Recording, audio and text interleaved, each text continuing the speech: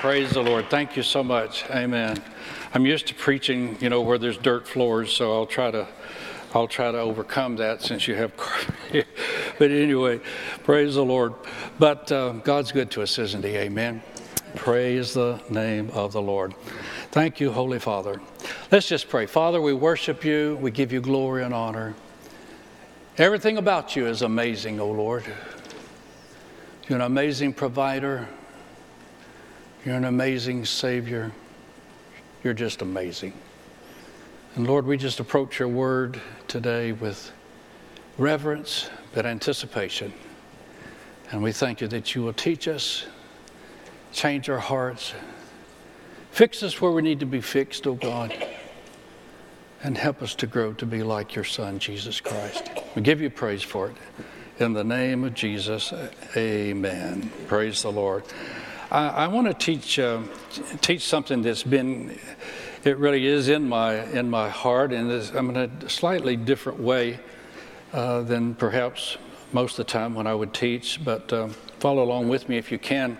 I want to try to teach a principle first. A lot of times we want the promises without the principles, but you don't get promises without the principle. You get the principle down, then you can get the promises. You know what I'm saying? So I want to teach a principle first, and then I'd like to just take Scripture and perhaps give you a practical application of the principle and how to work it in your life. Is that okay? So I found this to be true.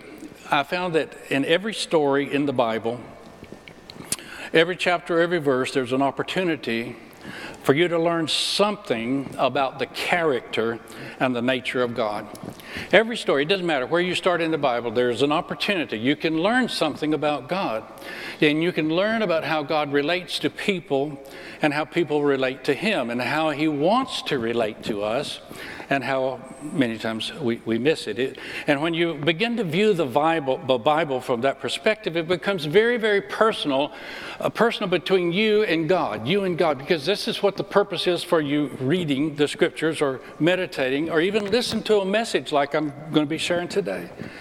We think sometimes that what we read in the Bible is stories about people, stories about Noah, Paul, stories about Moses, but really it's stories about God. That's what the Bible's about. Everywhere you go, every teaching, every historical event, as you study, you will find that they are a part of a revelation about the Father, the Son, and the Holy Spirit. The Bible is literally a revelation of God, His love for you, and His desire to have relationship with you. So it doesn't matter really what story, that you start with. If you will read the Bible or study the Bible from this perspective, you will begin to see differently. You'll see what God loves, what God hates. You see what He likes, what He dislikes. You'll begin to see, what God thinks about things, how He responds to things, and how He never responds in certain ways. What He does and what He thinks is evil, what He thinks is good. This is just the revelation of it. Even the stories that are about people. The story, we say, well, this is the story of so-and-so. Maybe the book of the Bible is even named after that person, but really it's not a story about those persons. It's a story about God. It's a story about the Father. It's a story about Jesus and how they relate. It's a story about how, in God's perspective, how to be successful and how to fail. How to have health and how to develop diseases. How to be, a good person, a loving person, a compassionate person, or being a jerk. Can I have a better grunt? A grunt, at least something, yeah. But some way that you'll learn about how to overcome the enemies of your soul. Because God knows how to do that. Amen. God knows exactly how to be victorious. He's never lost a battle. Amen. Never. He'll teach you, the Scripture will teach you how to overcome the flesh. It'll teach you how to overcome the world. Don't love the world. Remember the scriptures. The scripture teaches if you love the world and the love of the Father's not in you, it'll teach you how to overcome Satan. You don't ever have to be a victim to Satan. So this is part of the principle here that I'm wanting to kind of get across to you this morning, that if you really want to know God, if you want to love God, if you want to be pleasing to the Lord and how to become close to Him and how to have divine life, how to serve the Lord, then you can go just anywhere you want to in the Bible. Almost just pick a chapter, pick the verse, pick the story. And if you will try from the perspective that I'm talking about, you'll come away with something about God very personal, something about His thoughts, something about His ways, or how you can relate to Him. So, as for me, and I'm hoping that I can put this into you a little bit more, but as for me, most every time that I read the scriptures or meditate or even hear a message preached, I've tried to train myself. I realize that the Bible, should be taken in with this in mind. I ask myself the question, now what is this chapter? What is this verse? What is this story? What does this tell me about God? What can I learn about His thoughts and about His ways? And what does it show me about how to relate to the Lord and how to please God? Amen. How to work with how to work along with God, with the Holy Spirit. How do I function in this way? Because there's two kingdoms at work in this world. There's two kingdoms. There's the kingdom of this world, the kingdom of Satan. There's the kingdom of God. I really desire, and this is my pursuit. We're all growing toward it, but I really desire to live in the kingdom of God that is here already. The kingdom of God has come, and it is coming into a greater manifestation. But it is already here. Jesus said the kingdom's already here. So we can live in it if we desire. And that to me is one of the highest aspirations, perhaps, or goals or pursuits that a person in this life can have, because this is the fact: the more that you know about God, about Christ, about the Holy Spirit, the more that you know about them, the better you will be able to imitate them. And that is the instruction of the Scripture, that we are to imitate God as dear children. Ephesians chapter 5 and verse 1. Follow Him. Imitate God as dear children. There's another translation in the Living Bible that says, follow God's example in everything you do just as much as a loved child imitates his father. Well, I thought about that scripture, and I remember as a child, a long time ago, but I remember I would try, my dad would teach me things. Dad would show me how to do things and how to fix stuff. The first thing Mom or Dad won, I don't remember which one it was, but they showed me how to put my shoes on and how to tie the knot. You know that once they showed me how to do that and I'd learned how to tie the knot, I never did have to go back to them again and learn how to tie that knot again. It was mine. It became mine. What I learned from my father became mine. When they taught me how to do something, it became mine. It became my nature. And I could just do it. It's the same with God. As God teaches you something, it just becomes yours. And you just imitate what He does. And you just live like He does. My dad taught me how to fish. I remember he was a good fisherman. He loved bass fish and he loved catfish. And when we go bass fishing, he had a favorite bait. He loved his plastic worms. That was what a lot of people don't like those, but he did. He loved to fish with those. And he took me, and I can remember the first time, and he said, now you take the hook, and this is the way you tie the knot. And I'd never seen a knot tied like that. I thought you just did rip and put it through there. But I found out with monofilament line, if you do it like that, the hook will come off. It won't hold. So he taught me how to tie the knot. Once he taught me how to tie that knot, do you know what? I never had to go back to him, not a single time, and say, Daddy, would you please tie this knot for me? Why? I could do it. I had it. I took it in. I internalized it. when you hear things and learn things about God and He teaches you things, you internalize them and you can begin to imitate the way He does things and the way He thinks. It may be a simple example, but it's the truth. This is the way the Scriptures is. So as you read the Bible, you don't read it for the story, just the historical. I could give you all kind of historical stuff about the stories in the Bible, and sure, they will be interesting, but it won't teach you most of the time one thing about God.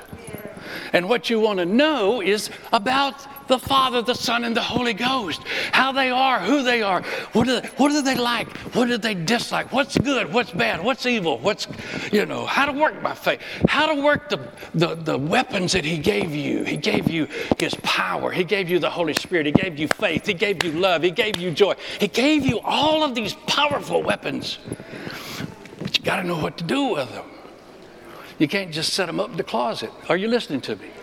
So, like when we learn from our parents, these things just become to us. Now, go to 2 Timothy. Help me, Lord Jesus. I wanted to try to make this message within the time frame of what we have. I'm going to try to do it with all my heart. Go to 2 Timothy with me to chapter 1, and I want to show you something here. Because, listen, this is so important. What you know, the pure, precise knowledge that you gain about God, everything about Him, and about Jesus, and then faith in that is going to determine the degree of divine or spiritual or supernatural success you have in life. Did you catch what I'm saying? Do you understand what I'm saying? To the degree that you know. Knowing is important. Now watch this. In 2 Peter chapter 1, it says, verse 2, grace to you and peace be multiplied in the knowledge of God and of Jesus our Lord. Wait a minute. Grace, and let's just start. What is grace? What is grace? Somebody said, well, it's just unmerited favor. It's much more than that. Grace is much, much more than that. Grace literally means acceptance. God's accepted you, the benefits, the favors, the gifts, the joy, the pleasure. Study the word out. It's the word charis, your Greek word charis. Study it out. The joy, pleasures, the goodwill, the mercy, the loving kindness, the tenderness of God. In other words, grace is everything God has promised you as a believer. You didn't deserve it. You couldn't buy it. You couldn't get it, including health, healing, prosperity, joy, peace. That's grace. And it's all under this wonderful gift that God has given you. Amen? Now, watch what it says. Grace and peace. Peace has to do with unity, harmony, tranquility. Living a restful life. I would much rather have that than a life of anxiety. How about you? Yes. Praise the Lord. So here's the two things he starts off with in Peter. He says here, grace, everything, all the goodness of God, and peace is multiplied. It's increased. The word means to abound in the knowledge, in the precise knowing, in the precise knowledge of God and of Jesus our Lord. Where is grace and peace found? It's found in the knowledge of God and of Jesus, the Father and Jesus, right? Is that simple enough? That's where it's found. That's where it's found. So the more precise, the more you give yourself to study, to learn, to watch God, let Him teach you how to tie your shoes, so to speak, how to do those things that become yours, then grace abounds in your life. Am I making sense to you? This is a great principle. It's a powerful principle. See, so this is why knowledge is so important. Coming to church is so important. Study your Bible is so important, but study it in the right light. Study it to learn about God and the Father and the Son and the Holy Ghost. Praise the Lord. Are you with me? All right, let's go on. Let's see what else it says. It's multiplied in knowledge, precise knowledge full recognition of God and of Jesus. Seeing this, that his or God's, man, this is so powerful. God's divine power has already granted unto us all things that pertain unto this life and godliness. His power is already granted it to you. It belongs to you. Somebody say, it belongs to me. Oh, it belongs to you already. It belongs to you already. If only we knew. We live so far below what belongs to us. If only we could come up to what belongs to us. Can I have an amen? Seeing his God's divine power, that's God power, that supernatural power has granted unto us all things that pertain. Actually, that's a word that is added to clarify it in the English. It says that it's full unto a full life, or Zoe life, and godliness, which is the word holiness translated in other places. How does it come? Through the knowledge of him that called you by his own glory and by his own virtue, by his own strength, and by his own morals, and by his own character, and by his own excellence. Hallelujah. Isn't that beautiful? See, knowledge is so important. This is the principle whereby he has granted or given unto us his precious and exceeding great promises. So valuable, so costly.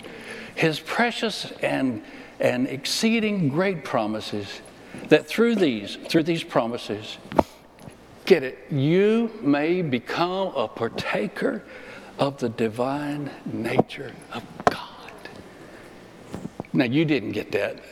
You didn't even catch what I said. Through these, God is desiring that we come up to where we are partakers of his divine nature. The things that may I use the word, are common to him, the things that are natural to him, become natural to you. The same love, the same compassion, the same wellness, the same happiness, the same success. Hallelujah. We can have in this life, hallelujah, because that's what God wants you to have, and you get it through the knowledge of him and of Jesus Christ the Lord. Glory be to God forevermore. How about preach myself happy? Hallelujah. Makes me want to go read my Bible some more and learn about God. Hallelujah. Well, it's a whole life, you don't get it all on one Sunday morning. It's a life pursuit. We're doing this all the time. I know a lot more today about God than I did 10 years ago. I'm experiencing a lot more about God than I was 10 years ago, too. Are you with me? What a wonderful verse. Now, have I finished this? Let's see. It says that through his great and precious exceeding promises, that through these you might be a partaker, a partner, you share in the divine nature. How's that? Because you escaped from the corruption that is in this world by lust. You escaped that old carnal way of sin. So what is our conclusion? Our conclusion here is that precise knowledge, full recognition and discernment about God and Jesus, the pursuit of that, praise the Lord, and then believing it, because the element of faith is there, are keys to experiencing divine life. And that's a good thing, amen?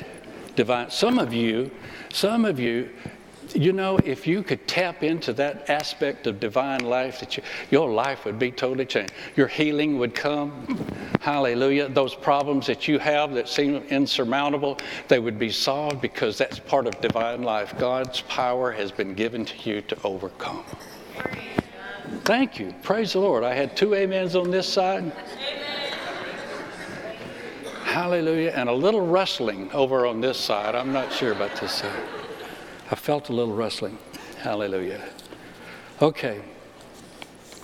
Now, with that in mind, the concept that every story, every book, every verse can teach you something about God and Jesus, and about the promises, and about the way he thinks, how to do things in the future, how to imitate him like a little child would imitate his father. With that in mind, I want to do a little practical application. And I'll try to hurry with it. I know you get antsy when it gets close to 11:30, but I just came from Kenya, and you go 2 hours there, so I'm trying to squeeze it down. I won't go 2 hours, I promise you. Okay, so, all right, practical application. I was rereading the book of Jonah.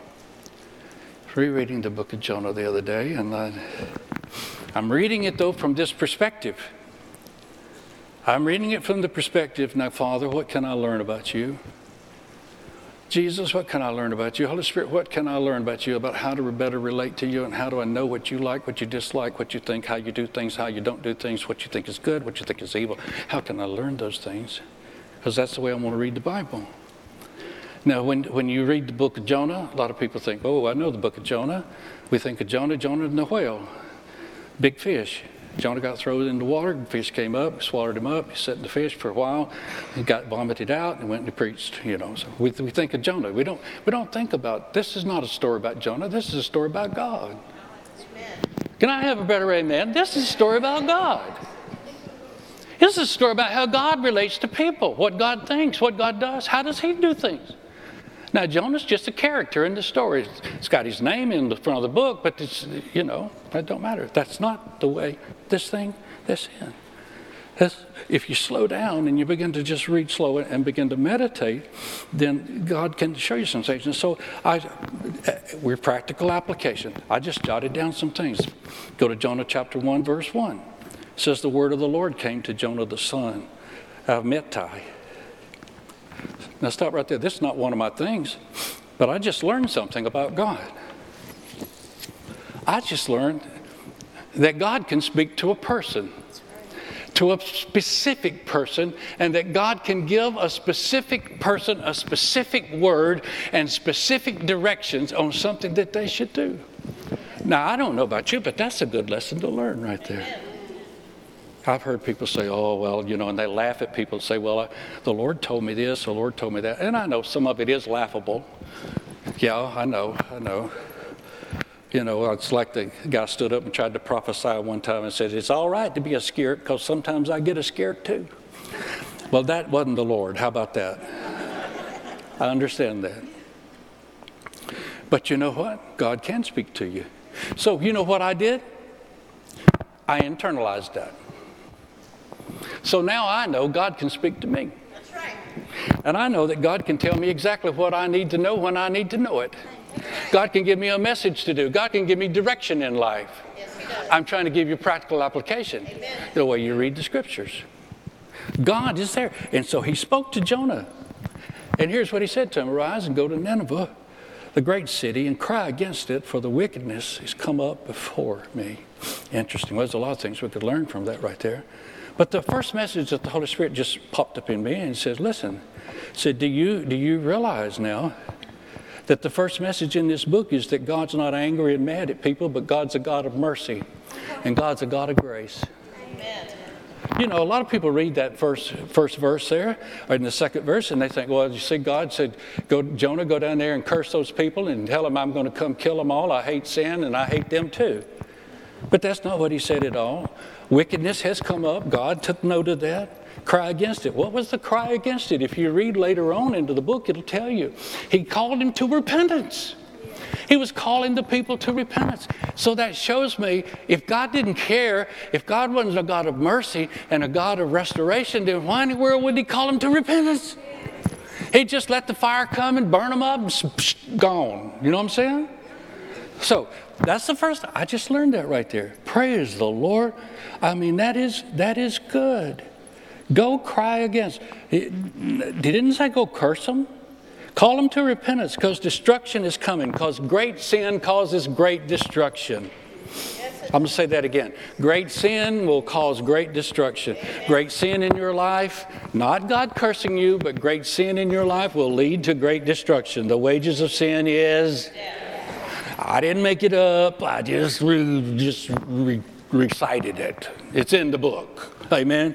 Okay. So here we learn something about God all of a sudden. I meet all kinds of people, and I have for, pastoring a lot of years, travel a little bit. all kinds of people. And most of God's people are loving people, they're merciful people, they're compassionate people, they're good people.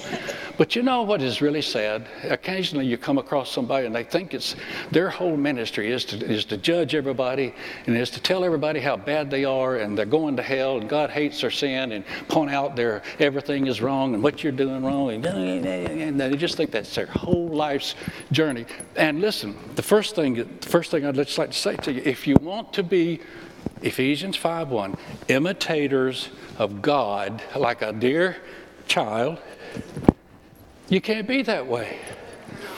God never gave you the right to go and to blast everybody and try to tell them how wide they're going to split hell wide open. That was not your job. You're not even the one to judge them. But the only thing that we have been given the right to try to point somebody toward the one who can love on them and bless them and forgive them and give them a brand new life. We can point them to Jesus. Amen. This is what God was trying to get Jonah to do. Go tell him, look, I'm a merciful God, repent. God gets no joy in seeing the wicked fall or end up in disaster. If we learn about God and we think the very, those scriptures in John chapter 3 where it says he so loved the world, sent Jesus. He said in verse 17, he said, I didn't send Jesus into the world to condemn the world. I didn't send him in here to damn the world or to pronounce judgment on the world. But I sent him in here that the world through him might be, help me, might be saved. Now that's the God. If you want to be an imitator of God, learn that about God. That's his nature. That's his nature. Hallelujah. In John's Gospel, chapter 8, religious people, they came to Jesus and they threw this lady in front of him. You know the story, I'm sure. If you've been around church very much. They said, she's been caught in adultery. And we want to know what you want us to do with her, because the law says we're supposed to stone her. She's a sinner. We shame her, we stone her, we kill her. What do we do? What do you say about it, Jesus? What's Jesus to say? The law of Moses is right here. Kill the sinner, da-da-da. But on the other side, Jesus has come to reveal the heart of God. And the heart of God is mercy. Yes. Amen. That's why we say the Lord's good and his mercy endures forever, not his curses. His mercy endures. The heart of God is mercy. The heart of God is to forgive. So what's he do? He's caught between law and he's caught between the heart of God. So what does he do? He just, the story. He takes a moment, thinks about it, and he says, I tell you what, let's do. He said, the first one of you, any one of you who has no sin in his life, if you never committed sin, if you're perfect, if you've made all the law, you go ahead, you take a stone and you just throw that stone and you kill her. Because he knows that there's not a single one of you, no matter how good you try to be or how hard you try to be, you cannot be perfect. In fact, the only way that God is able to receive us is through looking through the blood of Jesus and the righteousness of Christ. Hallelujah. Does that give you a license to sin and act in a way? No, it doesn't. Not at all. No. And so what did he do? He just said that, well, one by one, they began to slip off because there's none of them who didn't have some kind of sin in their life. Somewhere they'd missed it. Somewhere they had, And that's the way God is. That's the way God, he's merciful. And his heart is repentance. Can I have a better amen? Praise the Lord. Okay, here's one other one. Oh, Lord. I just was reading more of the book, verse 2 and 3. He said, go to the great city of Nineveh and preach against it because it's wicked and it's come up before me. Verse 3. But Jonah ran away from the Lord and he headed for Tarshish. He went down to Joppa, where he found a ship bound for that port.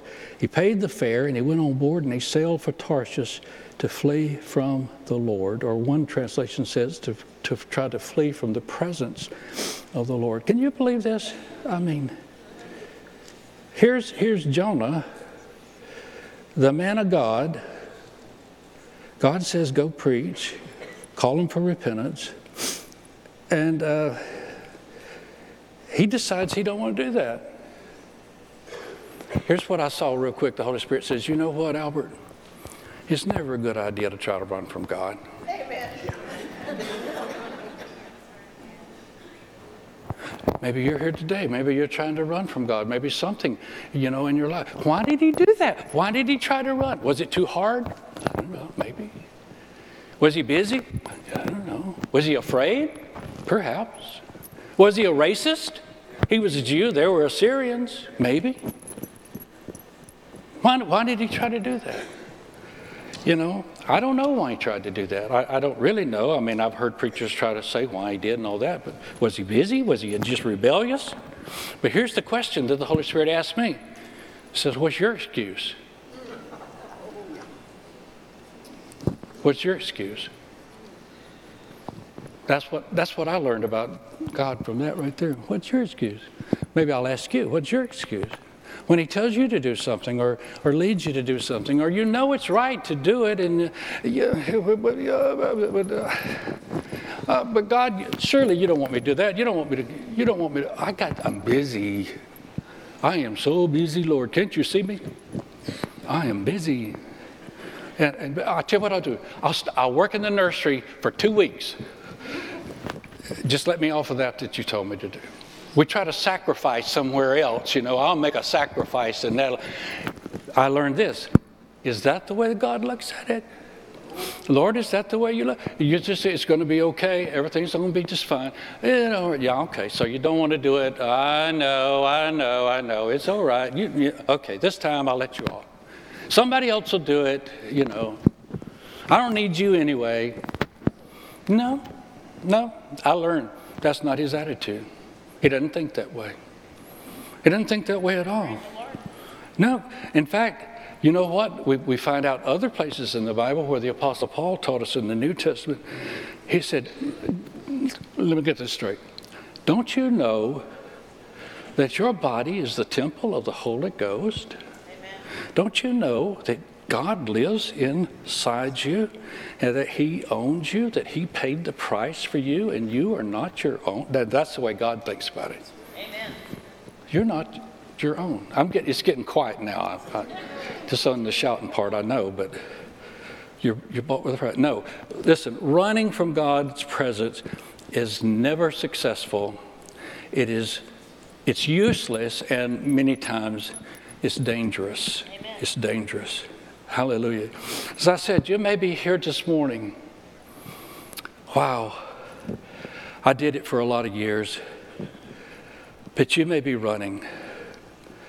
Maybe running from something big, running from something little.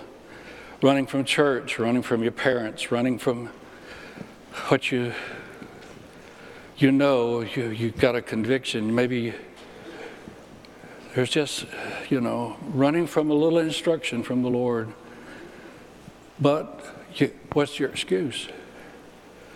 And I would just say to you this morning, it's not a good idea. How's it working for you? How's it working for you? It didn't work too good for me. Amen. So what do? God's ideas are always the best ideas. Let's see if we can find a couple of more of these, and I promise you I'll find a stopping place here somewhere here. But I just kept reading on a little bit. I read about the story. Then, he got on the boat. He headed for Tarsus, opposite direction of Nineveh. I mean, directly opposite. Everything's going smooth. He thinks I made it. Storm comes up. Bad storm. Storm won't stop. Read the story. It's interesting. All the sailors, they were all pagans, but they began to pray to their gods. Oh, what have we done? Who are you? Whose God is mad at who? And finally, as the story goes, they drew names. Everybody put your name in the hat. Listen, we're going to find out whose name came out of the hat. Jonah's name came out of the hat. They said, well, who are you? What have you done? What's going on? Why are we all going to die for you? Well, he made a good confession. He says, I am Jonah, the servant of the Lord. I'm a prophet of God. I serve Jehovah. Oh, yeah. Well, what's the matter? I'm running from God's presence. And about the only way you're going to get this storm to stop is you're going to have to throw me overboard. They didn't really want to do that. Read the story. They didn't want to. But eventually, it wouldn't stop. They pick him up. Over the side he goes. He's overboard, you know. He's in there. He's, I guess, hopefully swimming. Jonah 1:17. Look at this. The Lord had prepared a great fish to swallow Jonah, and Jonah was in the belly of the fish 3 days and 3 nights. And I think about this. Learn this about God. Learn this.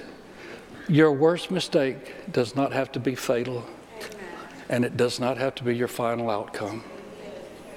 Every one of us have made mistakes. Man, I'll tell you, Lord, sometimes we mess up so bad, or, we disobey the Lord, we get deceived, we give in to temptation. We see we're so far gone, there's no way. Jonah probably, he thought that too, as they were picking him up, throwing him over the side of the water, and,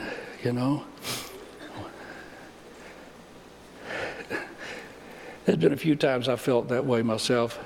Not so much in big sin or something, but I just made a bad decision, I made a mistake, handled something wrong, got angry, got mad, God, how will I ever recover from this? There's no hope,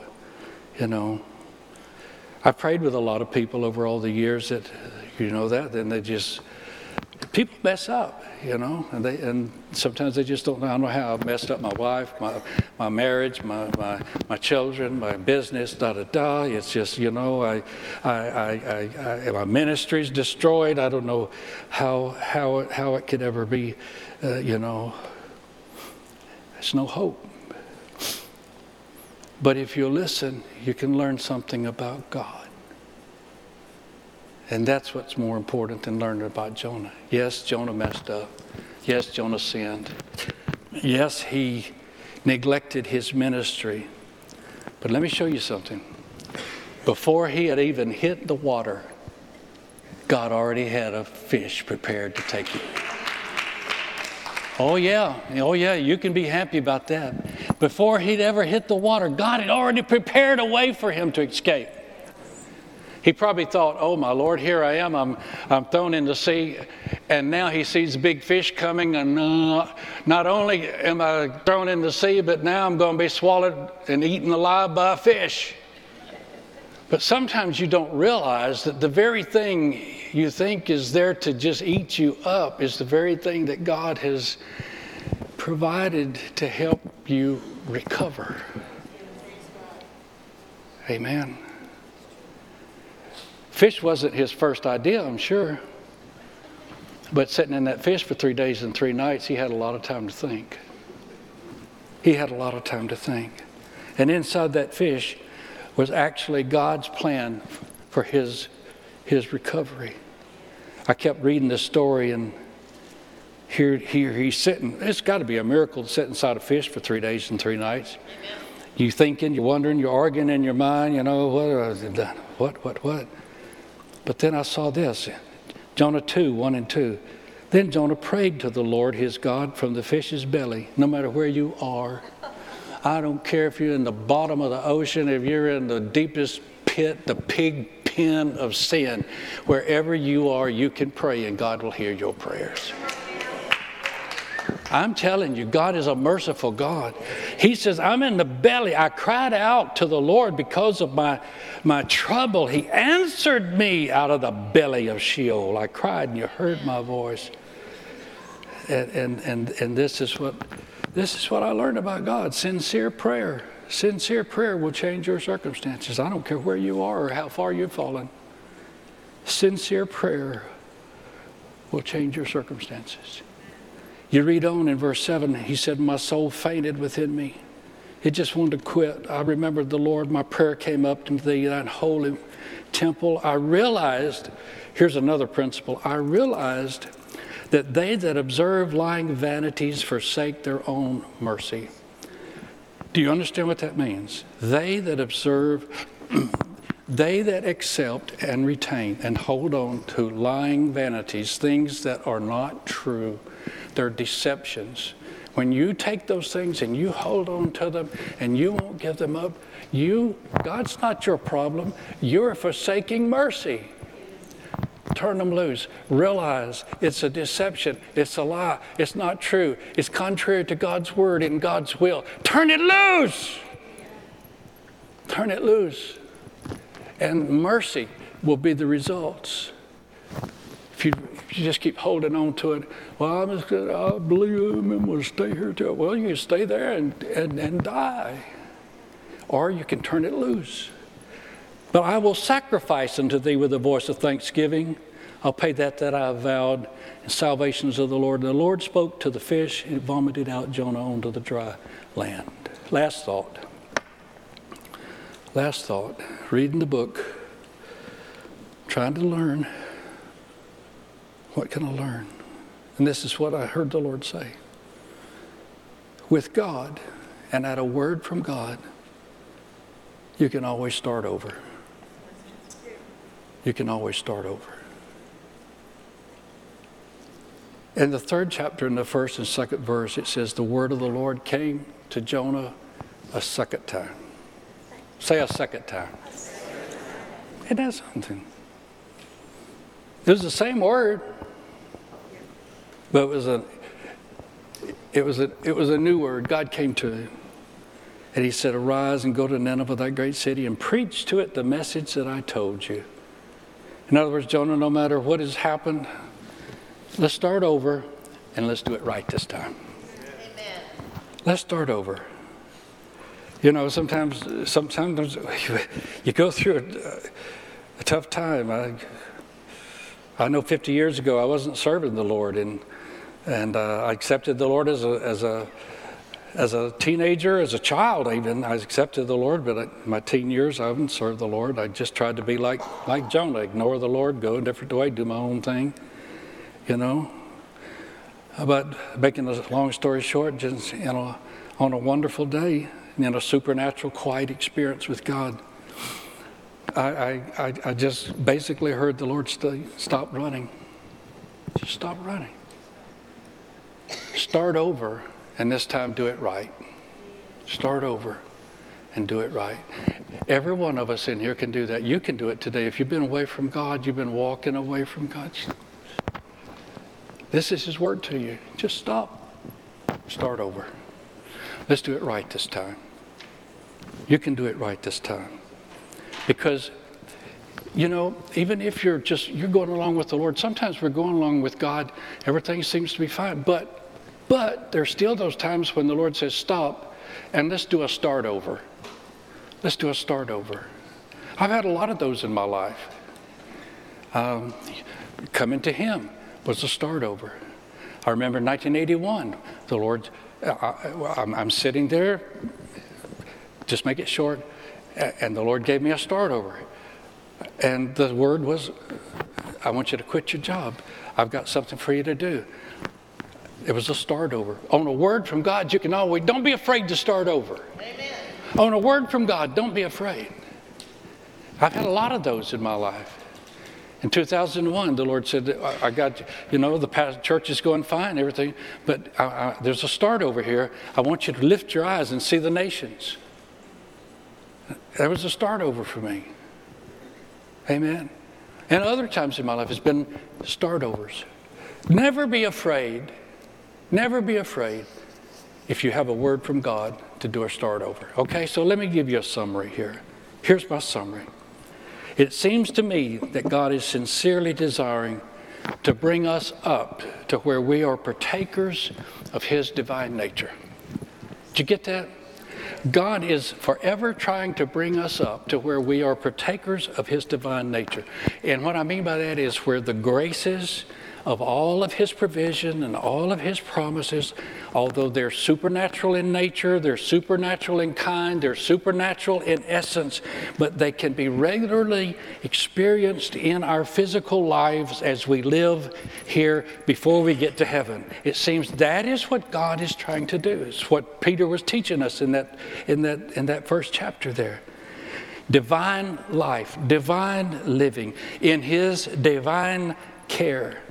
But just like Peter said, they only become manifested. We can only begin to experience this as we just set ourselves continually grow, continually, get into this. I want precise knowledge. Lord, help me. I want full knowledge. I want a full discernment. I want the knowledge of God. I want the knowledge in God. I want knowledge about Christ. I want knowledge of the Holy Spirit. Lord, help me always better know who you are. Help me to know how you think. Help me to know how you do things. Help me to know what is common and natural with you so that I can imitate you and it can become in my own life manifested. Just like a child would imitate the father, and you get the same results as the father did when you do the same thing as the father did. Can I have an amen? Amen. Praise the Lord, because that's what God wants. He has for us divine life, divine living. And let's just determine we're going to come up to it. Can I have an amen? Amen. That's my message for you today. Amen. Praise the Lord.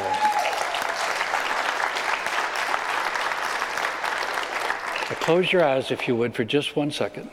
I'm closing here. You've been so gracious to give me a few extra minutes. Now, Father, I just feel like in my heart there's maybe a few here, then they're been running for a while. Maybe big things, maybe little things. I have no idea, Lord. That I don't know. But Lord, I just pray right now. Just like I did for so many years, I pray, oh Lord, for them. That person who's running, trying to get away from the presence of the Lord. You're not a mean God. You're not ugly, and you won't scold them. But I pray that they'll have this start over. And I pray today, oh Lord, it'll be a brand new beginning for them. That they'll make that choice. I did it in 1974, Lord, and I've never looked back. And I thank you that it's available to all of us. We can do it. And that we'll start over and go with you and not run from your presence ever again. And that we'll find your will, your purpose, and your peace. And all of the grace that you promised us. In Jesus' name. If that's you, just receive it, make your dedication, make your decision, and go with God. I'm telling you, go with God. Life will never be the same. You'll never be sorry. Jonah wasn't sorry after he did it. In Jesus' name. God blessed him. Amen. Praise the Lord. I love you, Father. Amen. Praise the Lord. Again, thank you. Thank you. I know I kept you a little long. But hey, I don't get to preach much.